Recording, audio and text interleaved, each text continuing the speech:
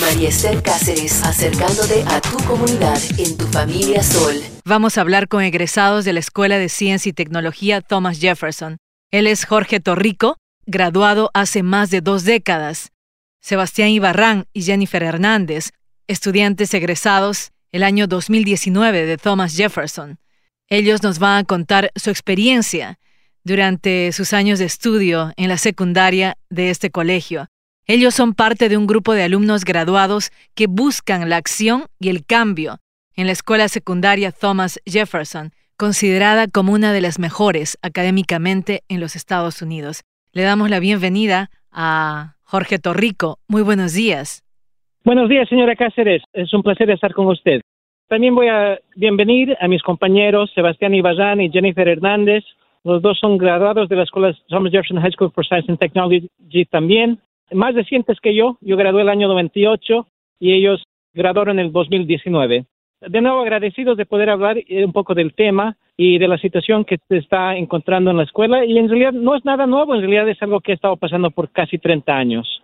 Como decía, en el condado de Fairfax, la población latina junto con la población morena en total es un total de 35% de la población estudiantil. Pero en la escuela Thomas Jefferson, durante el promedio de los últimos 27 a 30 años, no han habido más de un 10% en ningún punto.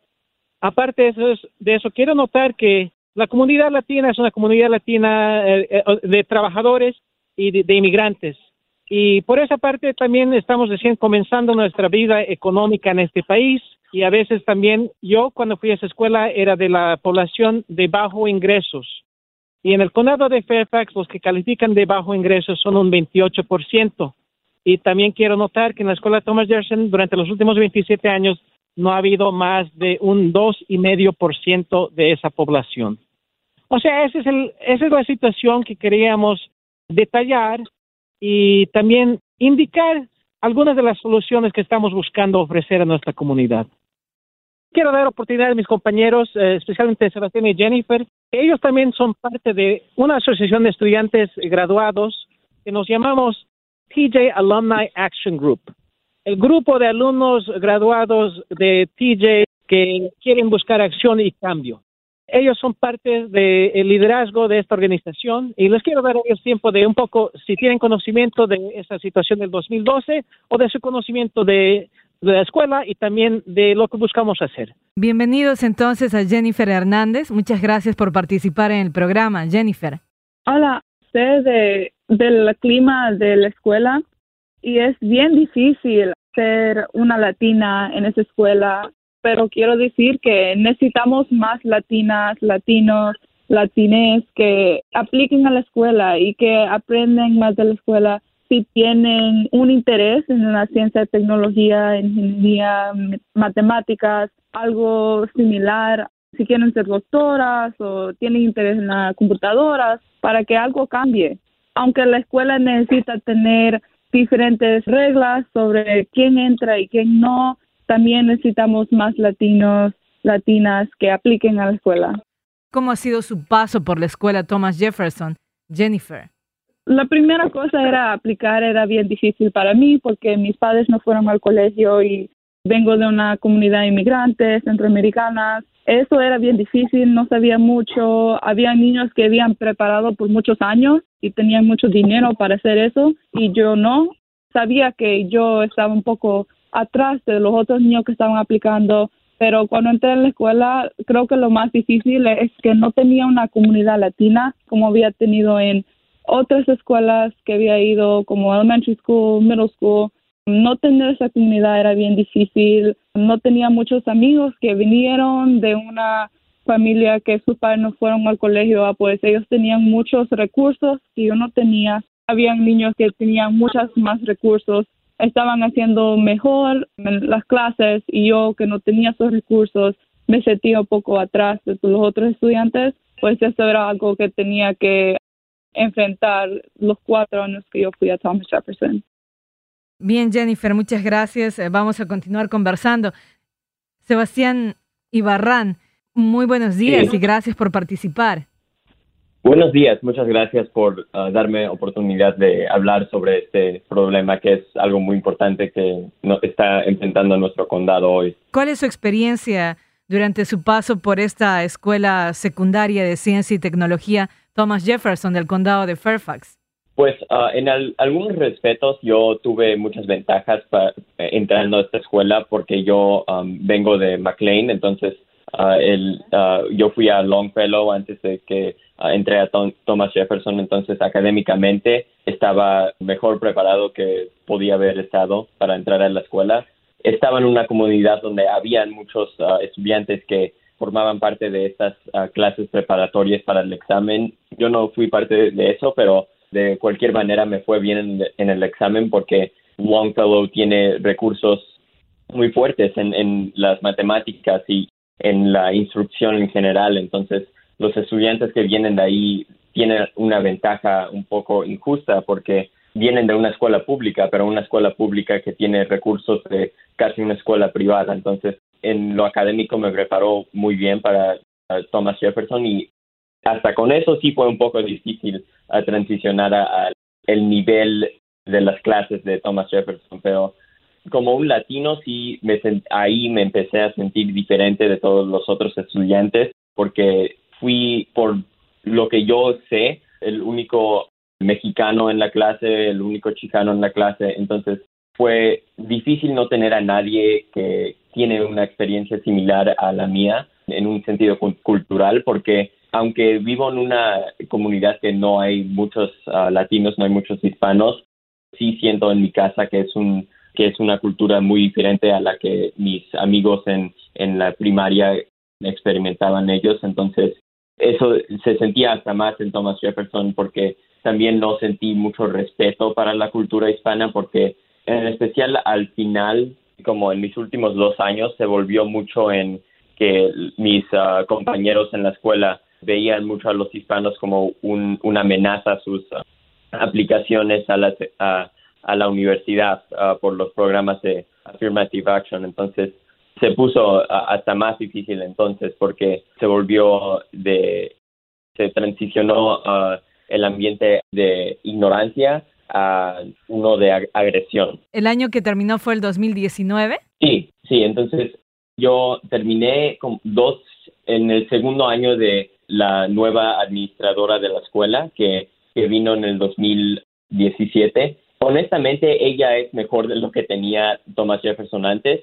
El administrador de la escuela, cuando yo entré, no ayudó mucho en la situación, pero ella sí, por lo menos, nos ha dado una oportunidad a los estudiantes hispanos, los estudiantes afroamericanos, a hablar sobre nuestras experiencias en la escuela. Tuvimos una entrevista con un reportero del Washington Post que preguntó nuestras opiniones sobre el uso de la raza en las admisiones de la universidad. Entonces, yo creo que ella sí le importa cómo es la experiencia de los estudiantes hispanos y afroamericanos en la escuela, pero le dieron una situación muy difícil. Entonces, no es que ella pueda cambiar la situación en como de hoy a mañana, pero sí, yo creo que ha habido un poco de progreso que no vi en mis primeros 2 años ahí. Bueno, continuando con esta conversación, Jorge, ¿qué es necesario cambiar para así involucrar mucho más al estudiantado hispano, latino en esta escuela? Primero quiero poner adelante que nosotros hemos establecido una línea telefónica de contacto libre para la comunidad que nos puede llamar y contactar. Es el 571-384-8499 y pueden dejar ahí un mensaje con preguntas relacionadas a nuestras experiencias, relacionadas al proceso de aplicación, cualquier información que busquen. En realidad toda la información que vamos a proveer es información que ya está lista y abierta ya en las redes sociales, en el Internet, pero nosotros queremos quitar cualquier fricción que se pueda encontrar en buscar por esta información y proveerla más fácilmente. También podemos ser contactados en un correo electrónico graduadostj@gmail.com, graduadostj@gmail.com. Lo que estamos buscando es de indicar que la aplicación comenzará septiembre 14 hasta octubre 1 Voy a mandar a usted un correo electrónico con la información de dónde se puede encontrar la aplicación. Y quiero notar algo claro. La cosa es que tiene un costo de $100, pero esos $100 es automáticamente eliminado para las personas que, número uno, califiquen para la comida descontada o la comida gratis ya en sus escuelas, y también para cualquier persona busque pedir que no se cobre esos $100 por diferentes razones. Obviamente, ahorita en esta situación del COVID-19 se está encontrando muchas dificultades. O sea, esas dificultades pueden ser algo que se puede apelar. Hay un procedimiento personal que se tiene que hacer para eso en las oficinas de admisión de la escuela. Pero aunque hemos elaborado un poco de las dificultades que se encuentra, realmente quiero cerciorar que es una escuela que ofrece también muchos beneficios. Siempre ha tenido bastante éxito en los programas de educación que ofrece. Siempre ha sido a la línea adelantada en términos de la computación, en términos de el estudio de genética, el estudio de la inteligencia artificial, biología, y provee muchas lindas oportunidades de aprender cosas no abiertas en otras partes del sistema de educación en el condado. Aunque no hayan muchos latinos, si tratamos, sí habrá. Porque lo que yo sí sé es que sí tenemos ganas, que nuestra comunidad sí lo puede. El ejemplo del educador famoso Jaime Escalante, que educó y logró a la comunidad latina destacarse en la escuela Garfield en los años 1980, y en realidad hicieron una película sobre él y esa lucha que él tuvo, que demuestra que nuestra comunidad sí tiene ganas, que nuestra comunidad sí tiene aptitud, que nuestra comunidad sí tiene talento. Más que nada, necesitamos que nuestra comunidad se ponga adelante y que busque estas oportunidades, especialmente cuando podemos encontrar forma de que el costo de la aplicación misma se pueda eliminar. Ustedes están tratando de ayudar directamente a todos esos estudiantes que desean solicitar un cupo en esta escuela Thomas Jefferson en Fairfax, Virginia. Repite el número telefónico, por favor. El número telefónico es 571-384-8499. Por favor, deje mensaje ahí. 571-384-8499. ¿Cuál sería el mensaje de parte de usted para los jóvenes que nos están escuchando, que tienen tal vez en mente ahí postular? Bueno, primero el condado ofrece bastante apoyo y ahorita el school board, los elegidos, están dando bastante apoyo a esta misión que tenemos nosotros. También el condado provee los buses. No se preocupen de la transportación de ir a la escuela. También aparte de eso, les quiero decir que es un ambiente difícil, pero no es un ambiente que no podemos lograr. La comunidad latina ha tenido bastante mérito y bastante éxito en nuestra cultura. Hemos logrado muchas cosas y yo sé que nuestra comunidad ahora, oyendo esta llamada, puede responder. Y necesitamos que busquen aplicar, que nos llamen, que nos contacten y haremos todo lo posible para ayudarles a ellos. Cada estudiante que aplique, que busque entrar y últimamente que logre entrar, está ayudando en realidad a cambiar un ambiente que no ha cambiado por 30 años. Y eso es lo más importante. Como nos ha indicado, el porcentaje de estudiantes latinos como afroamericanos es mínimo en comparación a todas las demás comunidades. Ya para despedirnos, Sebastián, Jennifer, ¿algún mensaje a quienes nos están escuchando? Jennifer, adelante. Es algo difícil ir a esa escuela, es verdad, pero creo que trabajar duro y tener sueños grandes es más importante. Y aunque no tengan los recursos necesarios, no dice que ustedes no pueden entrar a la escuela y que no pueden lograr cosas muy exitosas en la escuela. Pues si tiene preguntas, por favor, contactarnos. Nosotros hablamos español, los podemos ayudar. Queremos ver sus caras en esta escuela, queremos que algo cambie, que tengan éxito ahí en ciencia y tecnología. La comunidad entonces está cambiando, la demografía está cambiando y por tanto las escuelas deben representar este cambio que se da con el tiempo, con el paso de los años. Adelante, Sebastián, ¿cuál sería su mensaje para quienes nos están escuchando? Hablar un poco de los beneficios de la escuela. Todos los estudiantes de la escuela van a la universidad, entonces sí, eso es algo que si eres un niño ahora y quieres eso o eres papá y quieres que su hijo o su hija tenga eso es algo que Thomas Jefferson te puede dar, que ninguna otra escuela te puede garantizar así.